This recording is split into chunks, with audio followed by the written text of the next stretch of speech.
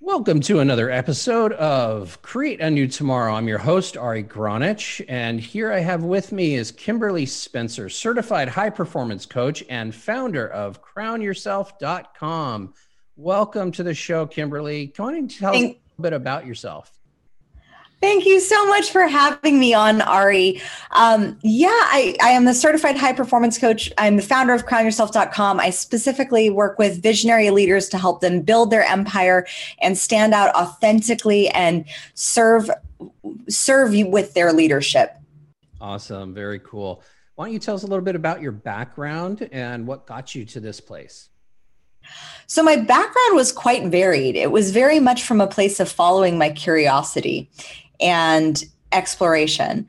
I grew up with two entrepreneurial parents, so the entrepreneur gene is kind of like in my blood. But I watched my parents from a very early age. My dad was an addict, and so I saw that struggle between the higher self and the potential of who he could be and the addictive state of pharmaceutical drugs, of non-pharmaceutical drugs, and of alcohol, and of all the things. And I saw the ability to recognize someone's potential very early on and see someone when they're not living into it or when they're making excuses for it. And I believe that we're kind of blessed with the children that we need to remind us of who we have been, that was kind of programmed and stripped away from us. And I was always a very emotional child. I was big emotions, big feelings. And growing up, that wasn't really praised in my house. I saw my dad escape his emotions. My mom would suppress and repress hers. And so there I was left with all these big emotions and not knowing what to do with them. And so it turned me into two things. One, a bulimic, and two, acting and writing in Hollywood when I was 17. I got my first feature film produced when I was 20. And it was such a fun experience being able to have that dream and see my name up on the big screen. But I was surprised that when I was at the premiere, I was actually only 90% fulfilled.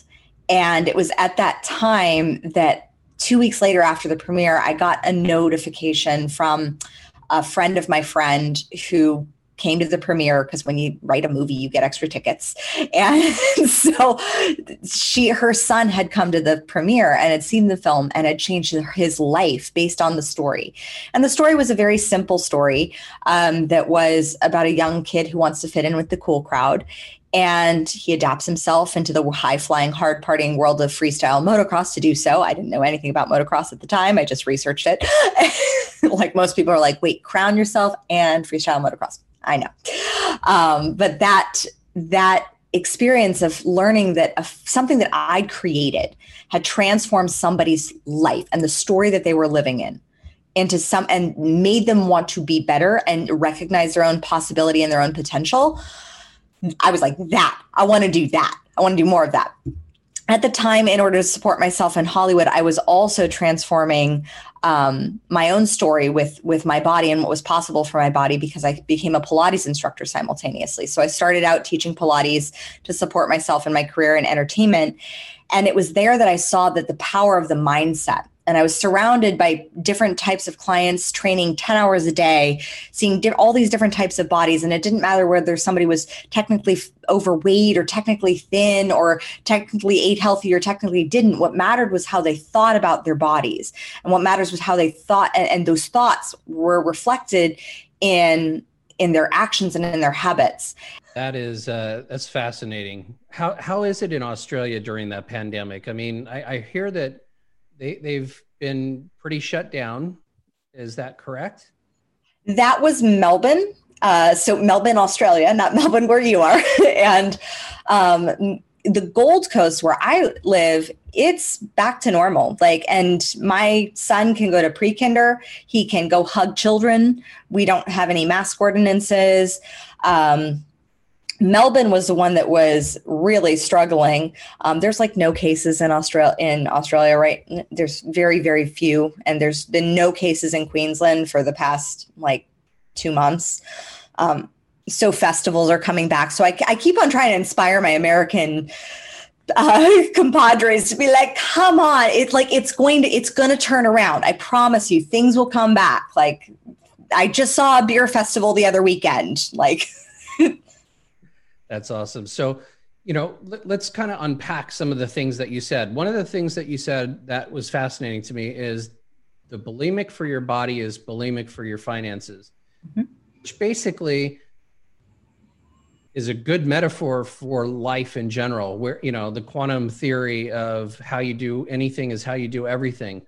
And so tell us about that a little bit more, kind of dig deep into what it is that made that pattern repeat itself after you had thought that you already took care of the pattern. Yeah. The pattern really stemmed from that deeper subconscious belief of enoughness and from deserving. And from, if you think of bulimia, what bulimia was, it was an emotional thing for me. So I didn't know how to process my emotions. So I would shove them down, repress them, and then explode. And that was what I did with food. And so with finances and money, that was similar to what I was doing. I would take money in, I would receive it. I was okay with making sales, but then it would just explode, and then it would explode beyond, and it got me into a nice portion of debt. It would explode beyond the capacity of what I'd consumed.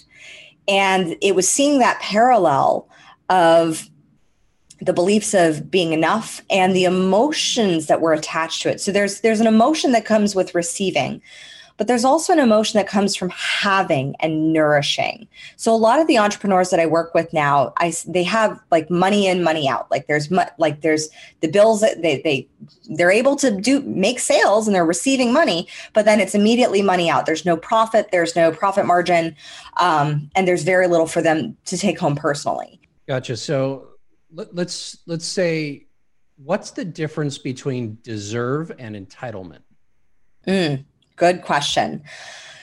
So entitlement really comes from the ego, is what I've found. Is it's an egoic belief of almost like an either or. Like I see a lot of fear-based beliefs of an entitlement is kind of like the perception that it's more of an egoic perception. It's more of an intention versus the intention of deserving. It's grace combined with the desire to then put something out into the world to serve with it. That's what I found is, for me, that's just what I've been able to navigate with my own perceptions of deserving. Is like everything that I desire to do or create in this world is ultimately to be of service in some way. Versus entitlement is kind of like, entitlement is also, I see this reflected in like, oh, I should have this now. I should have this. Well, you don't.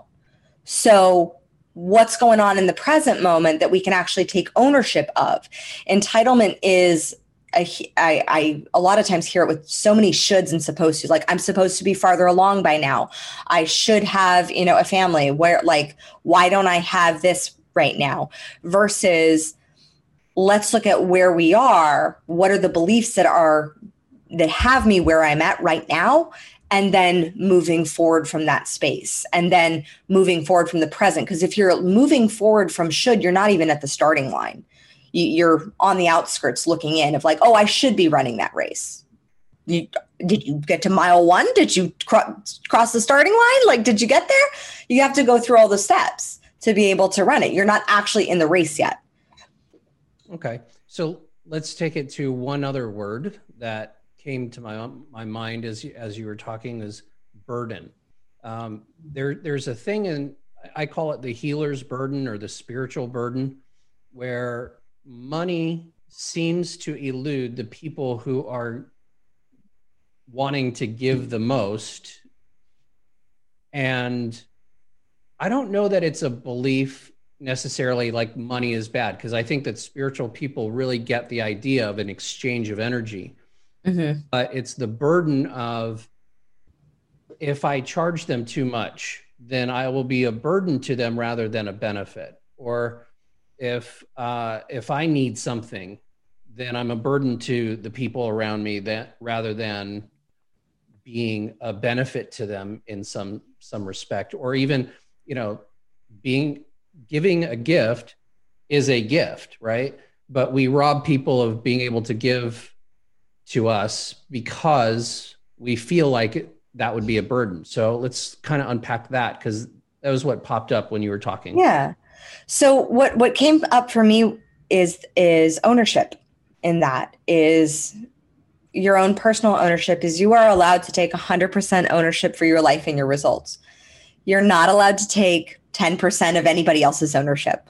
You're not allowed to take the burden of somebody else and say, oh, well, like, let me take ownership over that and then claim that as my burden. That's overcompensation of ownership. And it actually leads people into a spiral of guilt, like massive guilt, versus taking ownership for like, these are the prices that I charge. These are the services that I offer. I call this one money mothering when I see it show up for entrepreneurs. It's not my job to be that person's financial advisor for what is best for their life.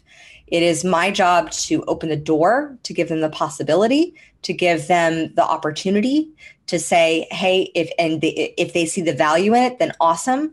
I have seen the value in programs that I'm like, I see the value in that. Not going to be investing in that right now. Versus I've seen the value in some programs where I'm like, I see the value in that. I don't quite have the money for it. Like that's how I was when I first signed up for NLP and timeline therapy. I saw the value in it. And then I felt this like desire that I knew that I would be able to figure it out. I needed some new tools. And so I knew that making that additional investment, going an additional $5,000 into the already $35,000 of debt that I was in, going in that additional, I would be able to pull myself back out faster and farther with those tools than without them. And so that made the investment worthwhile. Absolutely. So why don't you give us about 3 or 4 actionable steps, actionable tips, tricks to becoming the influencer that you really want to be in life? So step 1, take ownership. You are not your results. You are the cause of your results. So often it's very easy for us to identify with our results, the number on a scale, the number in our bank balance. Instead, those numbers are just a reflection of the actions that we've taken. So instead of getting down on yourself for like, oh, I don't have this, or oh, I gained 5 pounds, or oh, I did this thing, or oh, my social media numbers dropped, or whatever it is. Look at the actual action steps of like, what did you do this past week that caused that? Look at those action steps or what did you not do that you had done in the past? Because that will give you a very clear tactile playbook as far as like what works, what doesn't work for what you're looking to grow. Another tip is to question what you know. Just ask yourself the question what you think you know, whether that's a belief, because everything we're working with our beliefs every single day, and they're so unconscious to us. So say, for example, something is just as silly and as simple as like a belief like, oh, the client turned me down, so that means that, I struggle with sales. Does it necessarily? Is it possible that maybe that client wasn't the right client for you? And if so, what else could be possible? Is it possible that maybe your messaging is a little off so that you're not attracting the right clients? So allow yourself to ask better questions. Ask questions that provide, instead of saying like, why is this happening to me? Ask questions that provide moving forward. Like, what if this happened to you? Or what and how questions will always produce more strategy and forward thinking than why questions. Yeah.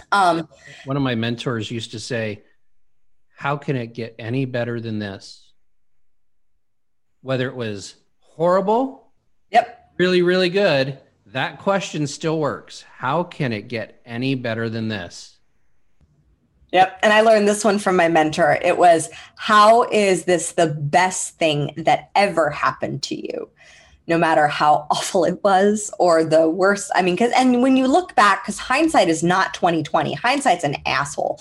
Like hindsight, because you're looking back with the tools and the resources that you have now that you didn't know when you were making those initial decisions. So hindsight's not really 2020. So allow yourself to ask those questions that can lead to greater change. It is, hindsight is 2020 if 2020 is this year, because we've had an asshole of a year.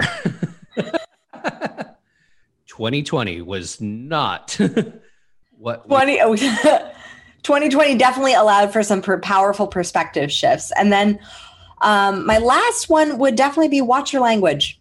Watch what you're saying to yourself. Just watch. Are you saying you can't a lot? Are you saying you'll try a lot? These are words in your vocabulary that imply a lot of effort sometimes, but not necessarily a lot of results. How are you speaking to yourself? How do you think about a problem? When you think about a problem, do you immediately think, oh, I can't, or that's too hard? Or do you think, oh, heck yeah, like I can figure this out. I'm going to figure this out. Watch your language, observe like an anthropologist, and you will have a lot more perspective as to how you are communicating with yourself to produce the results that you want. Awesome. Yeah. My son is checking out the Star Wars world. He's watching The Mandalorian right now with, I guess, Baby Yoda, and there is no try. Yep. Whole thing. And so I've been working on, because obviously we always say, I'm trying to do this. But I've been working on, I'm doing my best. Mm-hmm. Yes, I'll do my best. Instead, I'll try. Just because that whole, I will do my best is an action, and try doesn't exist. Like you can't to pick a quarter off somebody's hand, because either you do or you don't. So it doesn't really exist. So. It implies a lot of effort, though, and sometimes that effort makes people feel good, or feel that necessary social guilt that they feel is required to feel, but doesn't actually produce results. Okay. So, how can people get a hold of you if they'd like to work with you?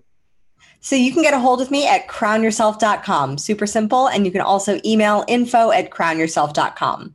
And I am on all the socials. You can find me at Crown Yourself Now.